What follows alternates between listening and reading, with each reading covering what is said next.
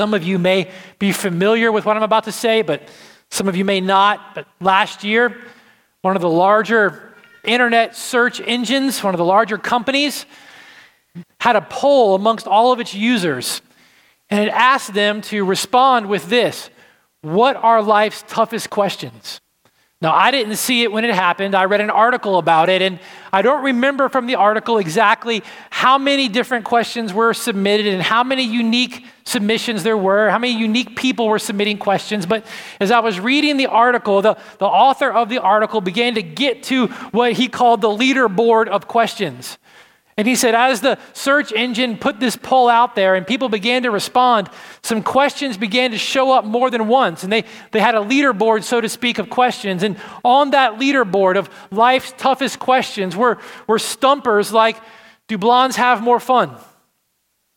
Those are the questions. Why do we never see baby pigeons? Now, I immediately started to lose faith in my culture and in the generations behind me. What's love? Began to rise on the top of the board. And before I lost all kinds of hope, the author was saying at the top of the board, though, amongst do blondes have more fun and why don't we ever see baby pigeons? Number one question submitted to this poll was, what's the purpose for our existence? What's the purpose for our existence? Does life actually have a purpose? Well, many of you may know that this week we are beginning a series of sermons as part of a citywide campaign called Explore God. And the Explore God campaign is built around 7 fundamental questions common to all mankind that varying people are offering different answers to. And churches all around this city are going to be answering these 7 questions from God's word over the next 7 weeks. And this week, the very first question that we're tackling is this one that people submitting random questions to an internet search engine said is the toughest question for them to answer. Does life actually have a purpose? It's a good question. It's actually an excellent question. It's a fundamental question that people have been trying to answer since the dawn of humanity. Some of you may have heard of a man named Viktor Frankl. You may have been assigned something that Viktor Frankl wrote in college, or maybe you've read something where someone quoted Viktor Frankl. He's an oft-quoted man. He was a Jewish psychotherapist who survived the horrors of Nazi concentration camps in the Second World War. And writing after reflecting upon that experience and then his current experience at the time in the world in which he was living, Viktor Frankl said this. He said, for too long, we've been dreaming a dream from which we're now waking up. The dream that if we just improve the socioeconomic situation of people, everything will be okay. People will finally be happy. The truth is that as the struggle for survival has subsided, the question has emerged, survival for what? Ever more people today have the means to actually live, but no purpose to actually live for. Knowing that life indeed has a purpose, it's not just a fundamental question that people pursue. It's something that will absolutely transform everything about the way you understand your life. It will transform the way you interpret the experiences that you go through in this life, the way you interpret the blessings, the way you interpret the pain. It's not a new question. It's an old question. And this morning, as we look into God's word in Acts chapter 17, we're going to look at 2 of the oldest ways that man has been trying to answer this question, ways that they were speaking about and looking at back in Paul's day, and ways that has continued to have its influence in the way that you and I try to answer the question today. And then we're going to see the way that Christianity answers the question a bit differently. So if you've got your Bibles, Acts chapter 17, we're going to pick it up in verse 16. We're going to read through a little bit, and then we're going to head in that direction. Look at this, verse 16. While Paul was waiting for his co-workers, Timothy and Silas in Athens, his spirit was provoked within him as he saw that the city was full of idols. So he reasoned in the synagogue with the Jews and the devout persons and in the marketplace every day with those who happened to be there. And if you were with us last week, we spent our time looking at that last week. But you don't have to have been here last week to understand what we're going to say this week. Verse 18. Some of the Epicurean and Stoic philosophers also converse with Paul. Some said, what does this babbler wish to say? Others said he seems to be a preacher of foreign divinities because he was preaching Jesus and the resurrection. Now, we'll stop right there. As we kind of move on in our journey in answering this question, does life have a purpose? I want to stop for a minute and just say a few things about the two groups of people that Luke, who wrote the book of Acts, mentions here. He mentions two particular groups that were listening to Paul and speaking with Paul and that were curious by what Paul was trying to say. And these two groups, broadly speaking, and I'm going to paint a picture of them in very broad strokes, but broadly speaking, the way that these two particular groups conceived of life and then the purpose for which they had in life is very similar to the way that you and I tend to answer the same question. So we're going to look at them for just a minute and try to understand it a bit and then go to see how the Apostle Paul responded to them, all right? So the first group we'll look at for a second is the Stoics. You may be familiar with the term. You may have been introduced to the Stoics in college. Like me, you may have tried to avoid any classes that had you reading things like this. But the Stoics were a group of people that were very influential in Paul's day and in antiquity. And I'm going to paint them in broad strokes, but I want you to see the connections. The Stoics as a whole believed that all of life, the entire universe, was governed by one ordering principle. And that ordering principle was reason. And the ordering principle of reason was in everything. Everything was animated by, governed by, and ordered by reason. But here's the thing about reason. The Stoics actually believed that this universal governing principle of reason was subjected to fate. Fate actually overruled or drove reason. So the Stoics would believe that fate determined what you were going to experience in life. And because you couldn't choose what you were going to experience in life, you had to respond to the various circumstances that you experienced in life in the best way that you possibly could. The only thing you could control was how you responded to life. And the operating principle for the Stoics was that it was best for you to respond to all situations in life in the most dignified and tranquil way possible. This is where we get the whole Stoic idea of just grinning and bearing it. You experience something in life, just grin and bear it. Deal with it in the most tranquil, peaceable, dignified way possible. The main purpose of life, the man's chief end for a Stoic, was to figure out how you fit into the universal order of reason and then how you respond to the inevitable circumstances that fate would bring into your life.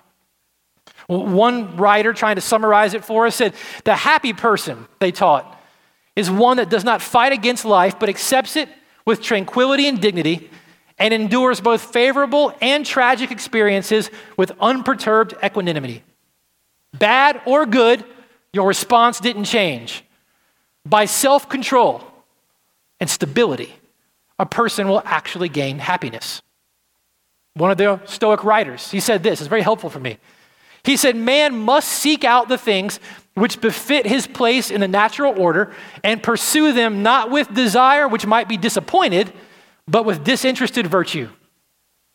Your chief end was to pursue those things which brought you the most good, that you might respond to them, though, with disinterested virtue.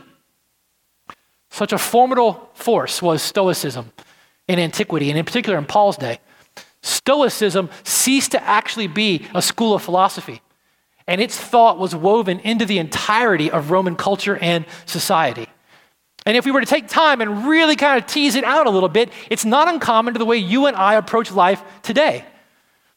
I just need to figure out how I fit into the order of the world around me. I need to just do the best that I can, respond to the situations that I get, be they good or bad, in the most peaceable way I can, because that's all I can really hope for. Now, over and against the Stoics, though, there was another group that Luke talked about here, and that was the Epicureans. And they were a bit different than the Stoics. The Epicureans actually believed that the universe, the world, and everything in it was the result of random motion and a random combination of atomic particles.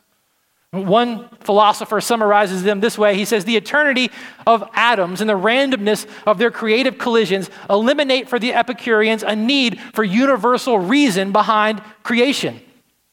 The theory that the Epicureans put forward makes humans an atomic accident and their death nothing tragic or moral, but rather the alteration of atoms. When the atoms that have randomly collided together, forming whatever it is that they have formed, no longer collide together to form that, whatever it is ceases to exist. Period. For them, that was how they handled death. They no longer felt like they had to fear death, because death just meant the end of whatever you experienced. No pain. So no cause for anxiety. Just atoms that cease to collide together anymore. So, for the Epicureans, again, in broad strokes, the chief end of man and the purpose of life was to seek happiness. But unlike the Stoics, they defined happiness as the absence of pain and the absence of the ordinary anxieties of life. So when you face a different certain circumstance or question or opportunity in your life, a certain relationship or anything you would deal with in your life, you would choose whether or not you would pursue it or how you would respond to it based on whether or not you thought it would bring you pleasure or pain. Is this going to bring you pleasure or you pain? Now, because you, like everyone else, was just a random collision of atomic particles that at any moment could separate and cease to exist, you don't try to determine what you do based on whether or not what you do brings someone else pleasure or pain. Just you. This was the way that they lived. Epicurus, the father of this way of thinking, he actually believed and would teach that the only reliable guide that you and I had for figuring out what to do and what would lead us to a greatest sense of pleasure and help us to avoid the most pain and the most anxiety in life was within us. It was our senses. He called it our sensations. You and I would simply call it our gut. So when you and I hear Epicureans, if you're anything like me, you tend to extrapolate it out, or you've heard someone teach about it like humanity gone wild. Just do the most of whatever you can, whatever you think can bring you the most of pleasure and avoid the most pain possible, regardless of the circumstances. Well, that's the way we've kind of teased it out, but that's not what he actually taught. So I want to be very fair to him when you hear this. The Epicureans, especially in Paul's day, they actually looked at life and realized that there were momentary pleasures that you and I could pursue in this life that would actually result in long-term pain. So if the ideal life and happiness is found in avoiding the most pain and anxiety, maybe you deny yourself a particular pleasure because you know that it's going to end up in pain. But they also knew that there were temporary pains in life that would produce in life long-term happiness and pleasure. So you would endure particular pains knowing they would bring you long-term happiness and pleasure. Sound familiar at all to anybody? For the Stoics, the chief end of man, the purpose of life was to be happy. And that happens when you figure out how your life fits into the universal order and you're able to accept the inevitability of life and respond to it with dignity and tranquility, be it good or be it bad. Happiness through some kind of passive resignation. And for the Epicurean, the chief end of man, the purpose of life was happiness. But happiness was found by living in a way that helped you to avoid the most pain and the most anxiety and promote for you the most pleasure. Pleasure first. Pursue what pleases me. Avoid pain, because that's all there is in this life. But do either of those sound remotely familiar to the way you or anyone around you tends to think about life now? Just figure out how I fit, do the best I can, respond to it as evenly as possible because there's nothing that I can do to change it, and this is all there is. Or this is all there is. I better get the most that I can get right now because I don't know when it's going to end. Doesn't matter what it does to you or what it does to anyone else around me. I've just got to get what I can because it could stop at any time, and this is all there is. Lots of ways of thinking have poured out of these two schools, but these two schools have exerted a tremendous influence even today on the way that we approach this question. But here's the thing. They all have one thing in common. As different as they are from each other, they have one thing in common, and no one has said it better than a French mathematician, philosopher, theologian named Blaise Pascal. Pascal said this: all men, be they Stoics, be they Epicureans, be it the Apostle Paul, be it Christians, all men seek one thing, and that's happiness. This is without exception. Whatever means they employ, they all tend to this one end. The cause of some going to war and others avoiding it is the same in both, attended to with different views. The will of a man never takes the least step, but towards this one object. This is the motive of every action of every man even those who hang themselves. All of us pursue in our life what we think makes us happy. In fact, C.S. Lewis, who many will say is the greatest modern Christian thinker, philosopher, said this. He said, it's a Christian duty for everyone to be as happy as he can. And so what I'm going to say this morning, because I think the Bible supports it and I want to help you see, is that the chief end of man, as the Stoics would say it, or as the Epicureans would say it, is man's happiness, isn't necessarily incorrect. I don't think it's wrong. I think it's just incomplete. The chief end of man is to be happy. I don't think it's wrong. I just think it's incomplete. And the Apostle Paul helps us in Acts chapter 17 to see how we can actually understand this. So if you've got your Bible, Acts chapter 17, let's get back to it, verse 19. Here's what the Apostle Paul continues to say. They're intrigued by him, and so they take him to the Areopagus, and they say, may we know what this new teaching is that you're presenting? For you bring some strange things to our ears. We want to know what these things mean. I mean, what Paul is preaching about who they are and why they're there and what that means, it's absolutely fascinating to them because it undermines everything that they believed. Paul helps them to see through God's word that purpose is not something you create for yourself. Purpose is actually given to you by a God who created you with a distinct purpose. Help us to understand what that means, Paul. So Paul standing in the midst of the Areopagus, verse 22, he says, men of Athens, I perceive that in every way you're very religious. For as I passed along and observed the objects of your worship, I found an altar with this inscription, to the unknown God. What therefore you worship as unknown, this I proclaim to you. The God who made the world and everything in it, being Lord of heaven and earth, does not live in temples made by man, nor is he served by human hands as though he needed anything, since he himself gives life to all mankind and breath to everything. And he made from one man every nation of mankind to live on all the face of the earth, having determined the allotted periods and the boundaries of their dwelling place, that they should seek God and perhaps feel their way toward him and find him. Yet he's actually not far from each one of us. For in him we live and move and have our being, as some of your own poets have said, for we indeed are his offspring. Now listen, fundamental to understanding the purpose of life is knowing that you were created by God. That's where Paul starts. The God who created the world and everything in it, who gives order to the entire thing and gives mankind, gives you life and breath and everything. Now, for many of you sitting in here, that might not be earth-shattering news. You may have heard that. You may have already thought about that. You may have already dealt with that. But for many people, and all of them really, who were sitting there listening to the Apostle Paul, this was shattering. What he was saying was undermining the way that they had understood everything about life and why they were there.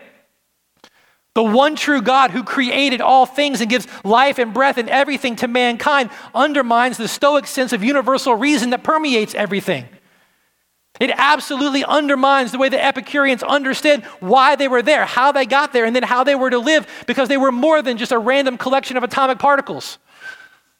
You see, when you understand what the Apostle Paul is trying to say, that you were indeed created by God intentionally for a purpose, it changes everything about the way you look at life. It changes the way you understand how you live and why you live and what you live for. You see, one of the things I hope one day, and if you've been here for any period of time, you might have heard me say it before, I hope one day in eternity, God lets us see how everything in the Bible played out.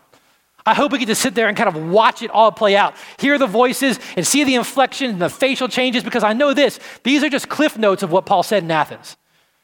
The sermon that Paul preached in Athens had to go on for at least an hour or two. Questions coming at him, answers coming at him. And I know that if in eternity, and if God doesn't let me see it, I'll still be happy because I'm with him. I know that. But I hope he lets me see it, because when we hear Paul in Athens, I know in my heart, Paul has to take all these philosophers back to Genesis chapter 1. He has to go back and help them understand this, because it's fundamental to changing the way they understood the purpose of the life they live. In Genesis chapter 1, verse 26, it says this: God said, let us make man in our image and after our likeness. Let them have dominion over the fish of the sea and the birds of the air, or the birds of the heavens, and over the livestock and over all the earth, and over every creeping thing that creeps on the earth. So God created man in his own image.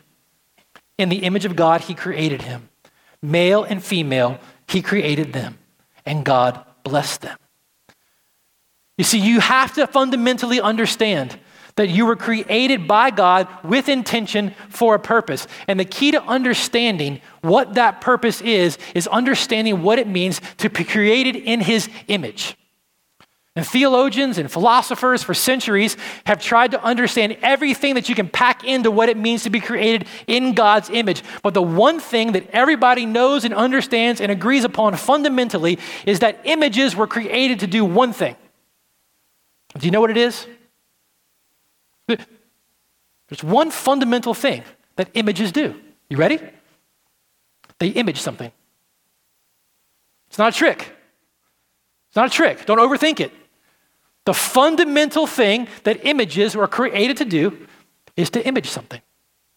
That is why those of you who are married, or those of you who are getting married, you spend the money that you spend and the time that you spend finding the perfect location and getting the perfect dress and getting the hair done in the perfect way and get the perfect picture taken so that you can blow it up and frame it and put it in the perfect place in your house so that everybody can walk in, look at it, and not connect it to the reality next to them. Right? That's why you do it. Right? It's why we build statues. It's why we think about great things that have happened in history and build statues. That's why there's a statue in DC of 5 men putting a flag down at the end of World War II. It's there for us not to connect it to reality, right? No, images are fundamentally meant to do one thing. They're meant to image something. And what the Bible just said and what the Apostle Paul is beginning to argue for those there in Athens is simply this. You were created with one fundamental purpose. You were created by God with intention for one purpose, and that's to image him. That's to display him. That's for him, as the prophet Isaiah said, his intention was to fill the entire earth with images, with his glory. Paul, talking to them in Athens, says, from one man he made every nation of men, that they should inhabit the whole earth. And he determined the time set for them and the exact places where they should live. In creating man, God intended to fill the entire earth with his glory. Images of him throughout the earth. But you can understand image in another way too. Not just the picture or the statue that's meant to reflect or to display the reality. You can understand it this way. And this helped me probably 15 years ago when I first read it. I don't remember who wrote it. I always attribute it to Ravi Zacharias, but I can't really remember. He said this. He said, you were created by God in his image like a mirror. A mirror that was supposed to be at a 45-degree angle with the reflective side pointing upward, so that as God shone on it at a 45-degree angle, it would bounce off and make a 90-degree turn and be reflected out into the world. Well, some of you can follow that. I should have brought a mirror so you could see that. You got to picture it in your head. A mirror at a 45-degree angle, so that as God shone down on it at a 45-degree angle, it would reflect at a 90-degree angle back out on the earth. Because you were created with intention for the purpose of reflecting the glory of God throughout the face of the earth. That was the purpose for which you were created. But here's the thing. We know something happened. We know something happened because that's not what's occurring. Every man, woman, and child on this earth is not reflecting and displaying the glory of God throughout the ends of the earth. What theologians call the fall, what some of you may be familiar with as the fall, was when man said, you know what? I want to reflect my glory. I think what's most important to be seen, what's most important to be displayed, what's most important to be reflected is my greatness. And each and every single one of us has been born into this world now believing that you are the center of everything. You were born believing that you are the center of everything and everything is meant to be about you. If you have kids, you know there are two things you don't have to teach your kid. How to say no and how to say mine. You're born intrinsically believing that everything is about you. And if you think you grow out of it, you don't. Just think about the 10,000 pictures you have on your iPhone. The beautiful pictures of sunsets and places you visited and all the glories that you've seen. How do you determine whether it's a good picture or not?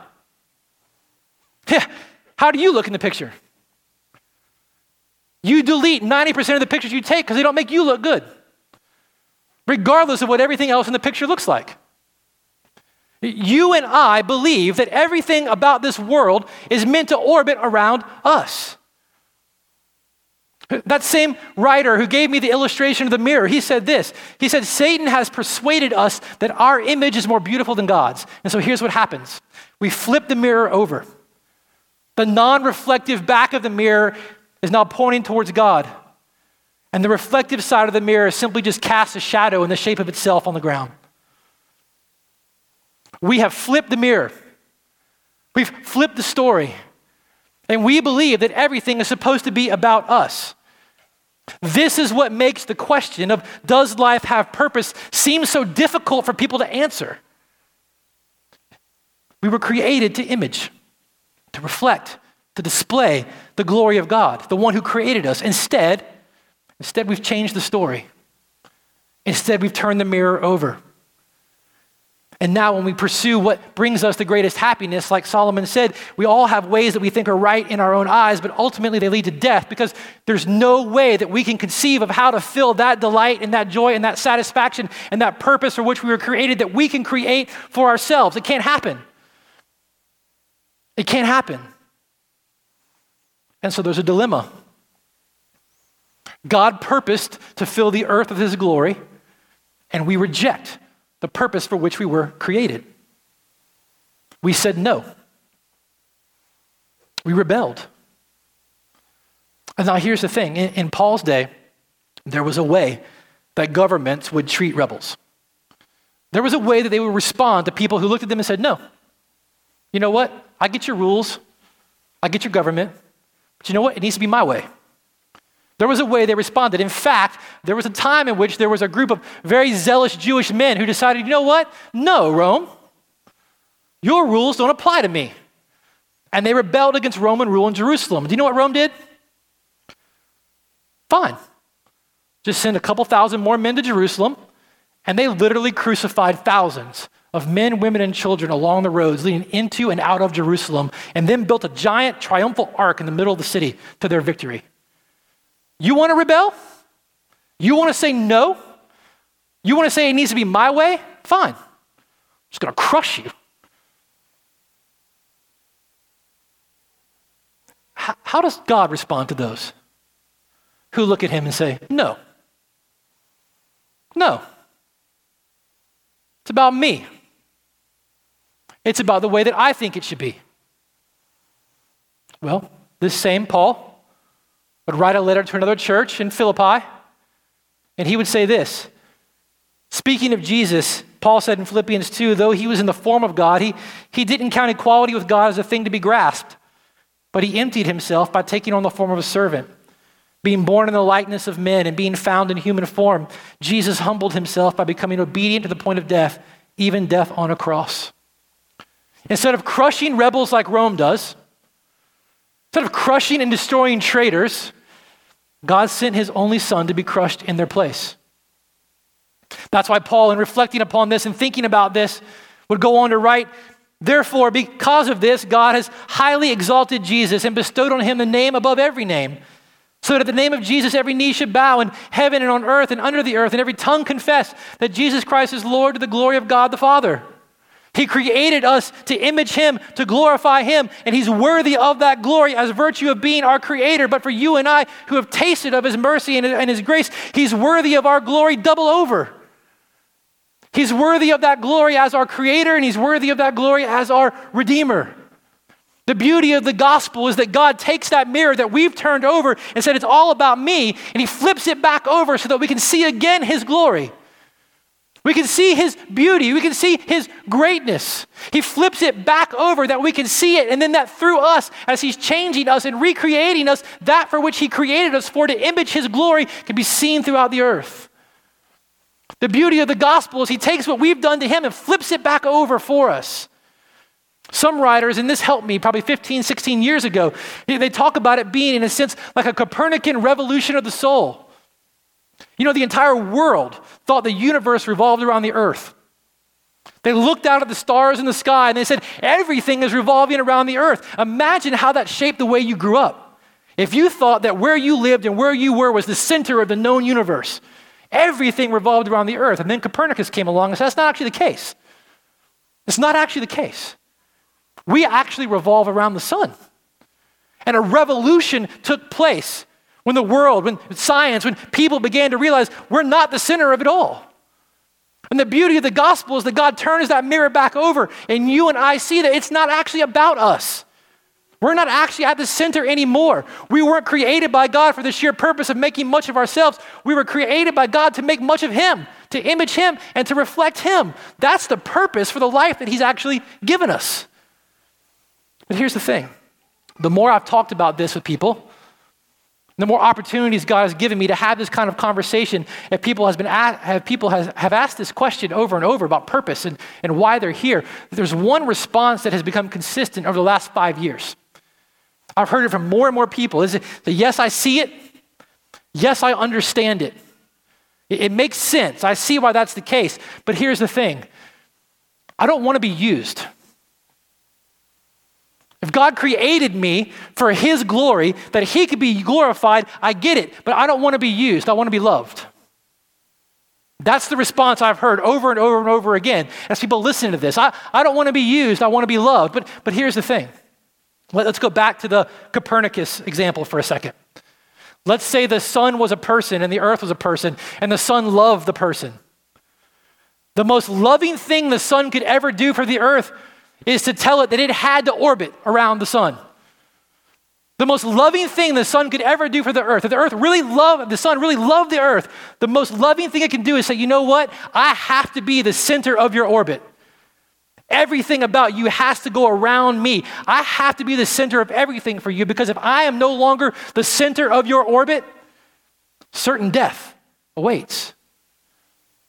The most loving thing God could ever do is to look at his creation and say, everything about your life has to center on me. Everything about your life has to be built around me. The most loving thing God could ever do for his creation is to say everything that you're looking for has to be found in me. That's why the greatest thing to understand about the purpose of life is to understand that God created you to reflect his glory, to image his glory, and that is the one thing that will bring you the greatest joy, the most happiness. That's why I said the Stoics, the Epicureans, all of those who have said the purpose of life is to seek the most happiness that you possibly can weren't wrong. They were right. Their answer was just incomplete. God created you hardwired to pursue that in this life that will bring you the most joy. And in his wisdom, he determined that which would bring you the most joy is finding your joy in him. The God who created you, who put you on this earth to reflect him, says, here's what you need to do. You ready? Delight yourself in me. It's a command. Delight yourself in me. I mean, with ferocity, go after it. Delight yourself in me. You know why? Because I'm the one that the psalmist says shows you the paths of life. It's at my right hand is pleasure. Pleasure's forevermore. It's in my right hand. It's in me. Is fullness, not partiality, but fullness of joy. Delight yourself in me. Pursue the utmost happiness you can find in this life, knowing that the greatest happiness and the greatest joy you will ever find in this life that I hardwired you for is found in me. Oh, it's the beauty of the gospel. It's the Christian duty, Lewis said, that everyone be as happy as they can. And God insists that you build your life around him because he alone is the source of your greatest joy. And so he created you and he saved you and he's transforming you and he's preserving you all to the praise of his glory. And as you seek your delight in him and your joy in him and your happiness in him, he's glorified in you. The greatest part of the answer to the question of does life actually have a purpose is that God doesn't make you choose between figuring out and pursuing that which makes you the most happy and glorifying him with your life. He doesn't make you choose. He's hardwired those two things together. He's determined that in him you find the most lasting joy and the most lasting pleasure. And then in finding in him the most lasting pleasure, he receives the most glory in you. No one's ever said it better in the history of Christian writing than Jonathan Edwards. And I know a lot of you aren't going to go grab Edwards' books. They're hard to read. They're hard to read for me to read. Yeah, I get it. I want you to listen to this. Edwards said, God is glorified not only by his glory being seen, but by it being rejoiced in. Do you hear that? God is glorified. He created you to glorify him. He had created you to image and reflect him. And God is glorified not just by his glory being seen, but by it being rejoiced in. So when those who see it delight in it, God is more glorified than if they only see it. God made the world that he might communicate, and the creatures receive his glory, and that it might be received by the mind and the heart. So listen to what he says. The person who only testifies his idea of God's glory, the person who just proclaims his idea of God's glory, doesn't glorify so much as the one that testifies also to his delight in it, to his joy in it, to his satisfaction in it. God created you for his glory, that you would reflect, that you would display his glory. And he's most glorified in you. That glory is most reflected in you and through you when you're most delighted and satisfied in him. The church has been teaching this for centuries. The Westminster Confession, one of the greatest teaching tools the church has ever had, starts with this very question: what's the chief end of man? And they've understood it to be for centuries. The chief end of man is to glorify God and enjoy him forever. And one of my heroes changed my life by changing one of those words. And he said the chief end of man is to glorify God by enjoying him forever. That's the purpose for which you were created. You were created to pursue your most lasting happiness and joy. You were created to pursue your joy in God. And God is most glorified in you when you're most satisfied in him. Even the Heidelberg Catechism, for those of you that may have grown up with that, another great teaching tool. It says the same thing because this is the teaching of the Bible and understanding purpose. The Heidelberg Catechism starts off, what's my only comfort in life and death? What's my only comfort? What will keep me comfortable and happy in life and comfortable and happy in death? What do I need to know? And the second question that it actually asks is this: how many things are necessary for me to know to enjoy this comfort and live happily and die happily? And the entire catechism is built off that. What do you need to know to be happy? What do you need to know to be most happy in this life and in death? And the answers are all the same. That God is most glorified in you when you're most satisfied in him. So what's it mean for your life? What's it mean tomorrow? What's it mean for you later? It means that God created you for a purpose. He created you intentionally. He created you purposefully for a purpose. And if you're a follower of Christ, you can wake up tomorrow knowing that God created you with the knowledge that you have the privilege and the command of him to pursue tomorrow that which will bring you the most joy. You can wake up tomorrow knowing that God who created you has commanded you with all the energy in you and the ferocity of your heart to pursue that tomorrow which brings you the most joy. And the most joy you could have in this life now and forevermore is found in him. So as you engage with him in his word tomorrow, you come to it knowing that your greatest delight and your greatest joy is found in him, and you're pursuing that joy in him. When you're encouraging one another tomorrow and the next day and the day after that, you're encouraging people in who God is for them.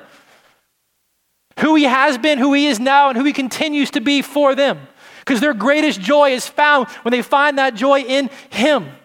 It means when you wake up tomorrow and know that your purpose is to glorify him by finding your most satisfaction in him. It means you can go to your job, whether you're a banker or a doctor or a barista or a student or a homemaker, knowing that that job does not have to fulfill that purpose in your life. You no longer have to try to seek that job to get for you the purpose for which you exist, because it can't do it. But you know the purpose for which you exist is to see your heart delighted with the most joy in God, because in that delight, he's most glorified, and you're free to go do whatever it is you're doing. You no longer have to seek out of people in your life that kind of joy and purpose, because you know that that joy and that happiness is found in God and who he is for you. Listen, let me try to tie it all together. The longing to be happy, it is a natural human experience. You were created for it. It's good. It's not sinful. And here's the thing that hit me 20 years ago, and I'm still wrestling with the implications of it even today in my life when I wake up every single day. It's simply this: God wants you to intensify this longing and to nourish it with whatever will provide the deepest and most enduring satisfaction. He created you to pursue it. He wants you to nourish it. He wants you to pursue it. He wants you to pursue it with whatever brings it the most intense delight and satisfaction. And he wants that because he knows the deepest and most enduring happiness you can find is found only in him. Not from him, but in him. You were created with a purpose.